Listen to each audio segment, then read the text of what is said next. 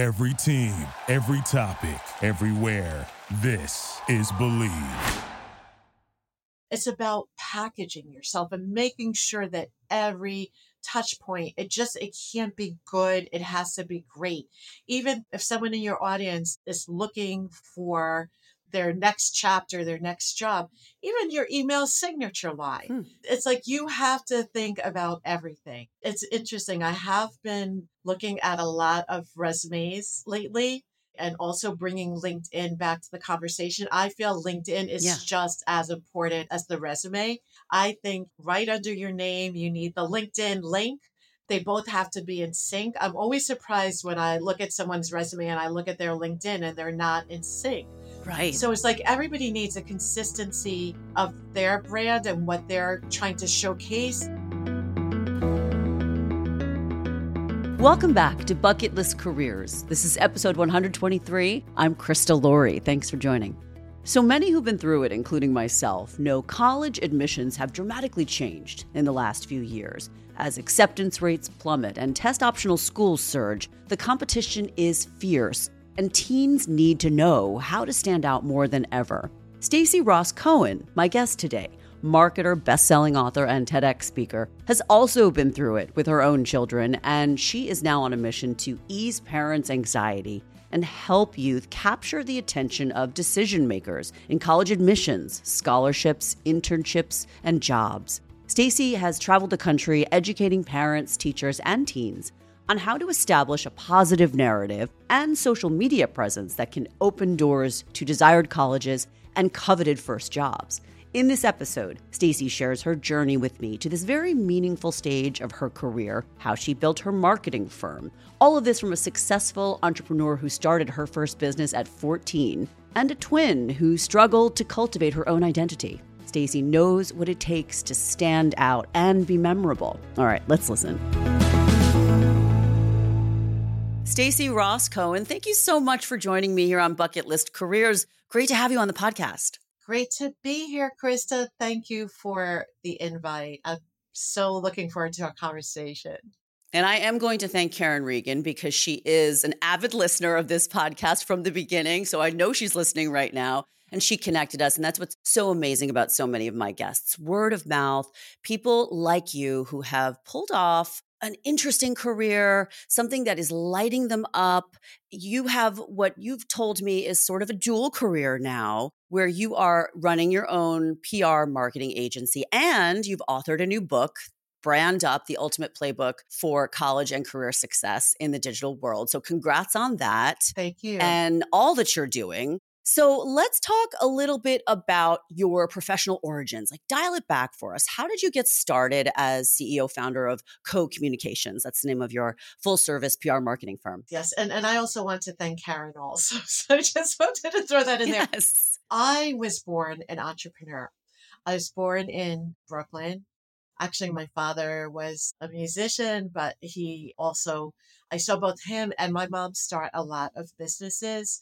And just very high achievers, although they never went to college. And I was born with this DNA. And when I was 14 years old, I actually started my first business. And And what was it? It was actually my friend Jennifer and I were very busy babysitting, but we were discouraged with the hourly rate that we were getting. So we came up with an idea. We ended up moving to Rockland County, to New City. And a lot of the women threw dinner parties. So we came up with the idea to go to these dinner parties and set, serve, and clean up. And we put an ad in the local penny saver. And I remember the headline, "We set, serve, and clean up your next dinner party." And it was it. Catchy. We were booked and our hourly rate went up by like 200%. That was the beginning. Yes. So you were really a serial entrepreneur from the start. And so when did you start Co-Communications? And tell me a little bit about what you love about doing it. And then we'll get into what the epiphany was that brought you to write this book. And we'll dig into, of course, the book itself. Absolutely. I started Co-Communications 25 years ago. I had a short stint in corporate. I worked at CBS and I also worked at a big ad agency. Oh, you did? And interestingly enough, my college degree, and it really goes full circle to the book, was in human development and social work. But I also went on to get my MBA when I worked at CBS because I was in international marketing and just was so passionate about everything marketing. When my kids were young, I started freelancing because I've always worked. I started freelancing with different agencies, and there was one agency in Connecticut that gave me an assignment to write an annual report for a biotech company going public.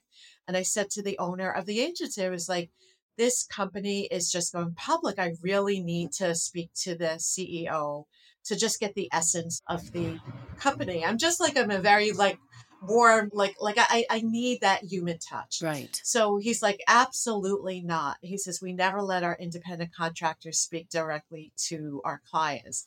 So that's when I had the epiphany. I was like, okay, I need to work directly with the client, and I know how to create an agency better. And better was kind of taking my social work experience, because the one thing that we learned in social work was working with people. So about collaboration. Right. And a lot of people with the name Co-Communications, they right away think, wow, you named the company after your last name, Cohen. But I did not. It's really, if you think about it, co, which is the Latin derivative, means with. So again, a very collaborative agency. We started off traditionally more public relations, but we've evolved into full service, very diverse client base, real estate, education, healthcare, professional services, nonprofit, economic development.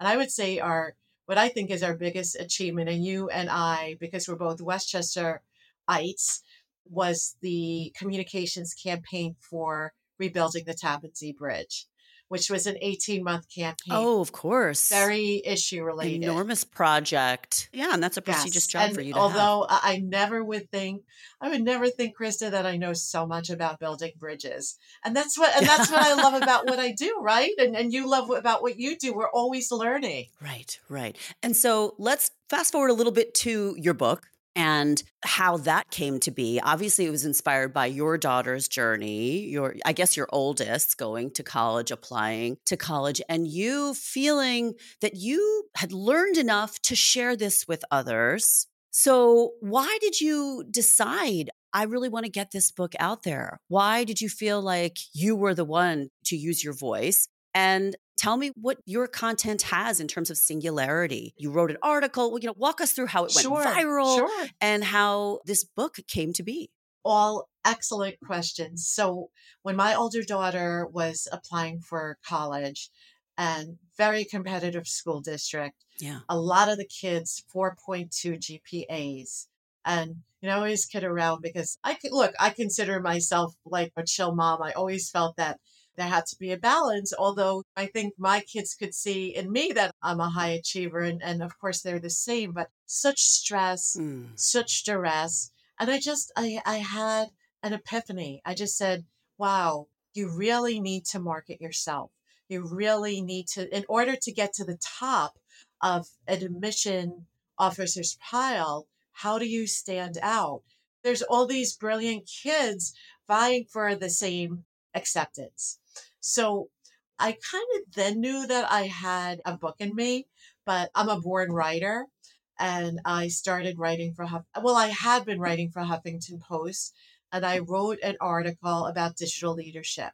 And I was curious because there were all these statistics that were coming out. One was that the majority of college admission officers are looking at students' social media as part of the application process. Okay. The other thing that came out, and I don't know if you've heard of it, it's called the Harvard 10, that in 2018, Harvard's acceptance rate is 3.19%. At the time, it was 4.59%. Insane. I know, it's crazy. But they accepted these 10 kids, formed a Facebook group. There were racist, bullying remarks, got to the attention of administration. All 10 of these kids got their admissions revoked. And that pains me. And it's like, I started wondering, why aren't high schools teaching digital leadership? And I found one school, private school in North Broward, Florida. Not only were they teaching personal branding, digital leadership, but it was made mandatory for ninth graders. Okay, so tell me what you mean by digital leadership. And I assume it has something to do with the footprint that an applicant is leaving. And perhaps you're talking about starting that at a much earlier age in the process, like 16 even. So a lot of people are not, parents, teens, everybody's very busy. They're not thinking about that at that I age. know. I look at this more than just a book. I look at it as a movement. And by the way, the teacher that established the course, and I actually visited his classroom, he collaborated with me on the book because you know what? I'm not an educator, I'm a marketer, but he was able to provide like amazing interactive exercises. And P.S., he was teaching that course until recently. Now he's teaching a course on entrepreneurship to middle Wow. school Okay. So you kids. found a perfect partner. A very innovative educator. Right. So going back to your question, think about it this way, and you'll get this. In 1 minute, there's 6 million Google searches. Someone is searching you, someone is searching me. A digital footprint is more important than ever. And Google has become the new resume. So that's one aspect of it. It's really important to start thinking about your online presence early. But in terms of the other part, a lot of guidance counselors previously, and some of them are more forward thinking, there's no doubt, but a lot of them I understand are still telling kids stay off of social media. And I'm telling them the opposite. I tell them, no, use social media to shine. Use social media to showcase your achievements, your successes, your community work. And I even tell them that they must be on LinkedIn by the age of 16. That's surprising to me because I have a college age daughter now, and she is in a perfect place for her. She's at Northwestern. She loves it. It was a journey, though. She applied during COVID. It wasn't the easiest. She actually transferred from her first university, but she only recently created her LinkedIn profile as she's been looking for research opportunities, internships, and such. You're saying get that started much earlier, even in high Yeah. school. Yes. That's a great tip. Yes. And the other thing is, so what you want to do with it, you want to get a glowing profile up, and you also want to start connecting with alumni. You want to start connecting. So let's say there's a kid that's interested in an engineering program at Vanderbilt. They want to link in with the chair of the engineering department. They want to start building meaningful relationships because colleges are looking at that kind of engagement. You and I had talked about demonstrated interest, and these are ways to show that you're interested in a particular school. Okay, yes. And if listeners aren't really 100% sure of what you mean in terms of emphasizing demonstrated interest, how much more important is that now than it was? Okay, so especially the elite schools. So again, let's go back to the example of Harvard. And truth be told, what's going on now with admissions is that we know that there's a lot of test optional schools, and that's growing, but also acceptance rates are declining. And the example I had shared with you before is that in 2018, Harvard's acceptance rate was 4.59%. Now, a couple of years later, it's 3.19%. Colleges, and it's something called the yield rate, colleges, especially the elite colleges, want to accept students that they feel there's a 99.9% chance that they will say yes. So it's just showing them that you're passionate about attending the school and in very different ways than even a couple of years ago. Right. It's gone Yes. beyond just coming to the campus for a Yes, tour. exactly. Very Exactly. important. Without a doubt. And look, on your application, you can provide social media platforms. So kids need to engage in whatever social media platform is fitting for them. So if they're an artist, of course they would want an Instagram, or if they want to go into acting, yes, like YouTube or TikTok, but you can submit links to any social media to, again, to embrace your greatness during the college admission process. And it's interesting because I just think the bottom line is this, Krista. The bottom line is that, and this is all people in all walks of life, because I really think this is for life. It's like you need to be able to answer the question, why should someone choose you? Right? And so what is your superpower? How do you stand out? So a lot of people don't even like the term personal branding. And I toiled with naming the book Brand Up. But personal branding, it's not about me. It's like, what is your value to the world? And so you've got to make sure through all of your different touch points that you're showcasing it. Amazing. And actually, a lot of the themes in your book, I think, can be applied as takeaways for this podcast because we want to help our listeners launch a second act, reinvent, maybe come back to the workforce after a career pause. And some of the things, marketing yourself, standing out is essential to be on top of the admission officer's pile. That can be applied to life, to Yes. finding your bucket list career. So Yes. let's get into some of that and give us your takeaways based on your experiences. You obviously have navigated obstacles. You weren't an author, but yet you produced this book, right? You found a partner in that teacher to write it with and got published with really no experience there. So that is inspiring. Talk to me about your journey and how we can learn from that in terms of takeaways. So, and you're right. There's so many universals in this. It's really applicable to everyone. And just a short little backstory is how I actually got into personal branding is speaking to a group of people that were career transitioning. And it's interesting because they would come up and show me their resume and they were really struggling. They were unemployed, underemployed, or career transitioning, Okay. trying to reinvent themselves. And they would proudly show me their resume. And I would always say, I am not a resume writer, but what I am, and it doesn't matter if it's a product, service, or a person, it's about packaging yourself, right? It's about packaging Yes. yourself and making sure that every touch point, it can't be good. It has to be great. Even if someone in your audience is looking for their next chapter, their next job, even your email signature line, it's like you have to think about everything. And it's interesting. I have been looking at a lot of resumes lately and also bringing LinkedIn back to the conversation. I feel LinkedIn is just as important as the resume. I think right under your name, you need the LinkedIn link and they both have to be in sync. I'm always surprised when I look at someone's resume and I look at their LinkedIn and they're not in sync. Right. So it's like everybody needs a consistency of their brand and what they're trying to showcase in terms of their value. But really, the first step Krista, is self-awareness. One thing that I'm always surprised about is that when I ask people, they'll tell me about their job struggles. I'll say, well, what is your super value? What is the value that you can bring to that position or that new endeavor? And they struggle with that. So it's like, you've got to take a step back and be self-reflective and make sure that once you figure this, and it's painful, right? It's painful and it's much easier to put the finishing touches on a resume, but you need to stand out.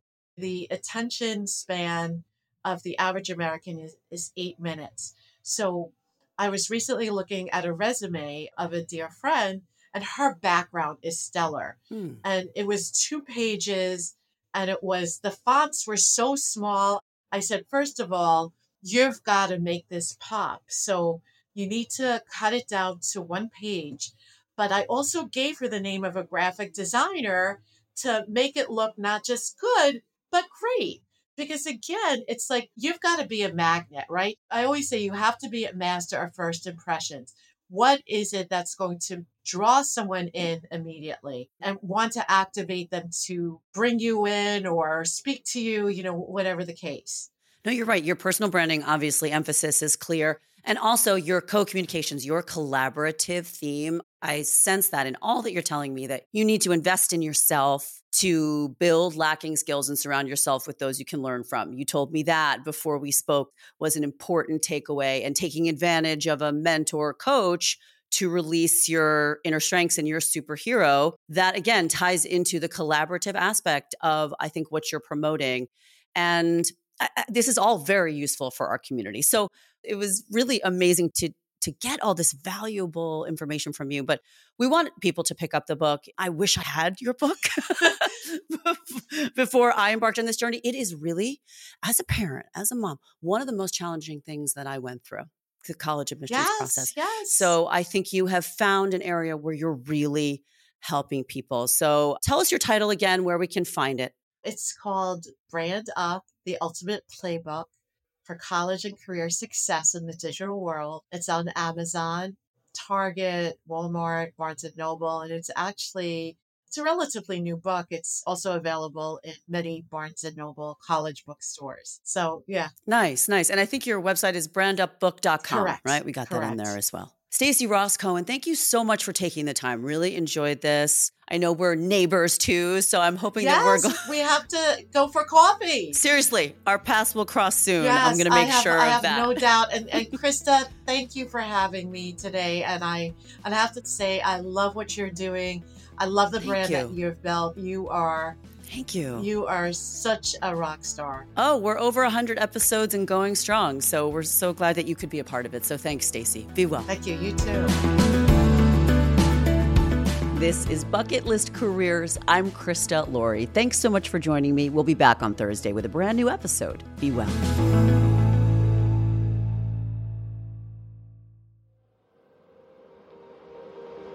An ironic media production. Visit us at ironickmedia.com.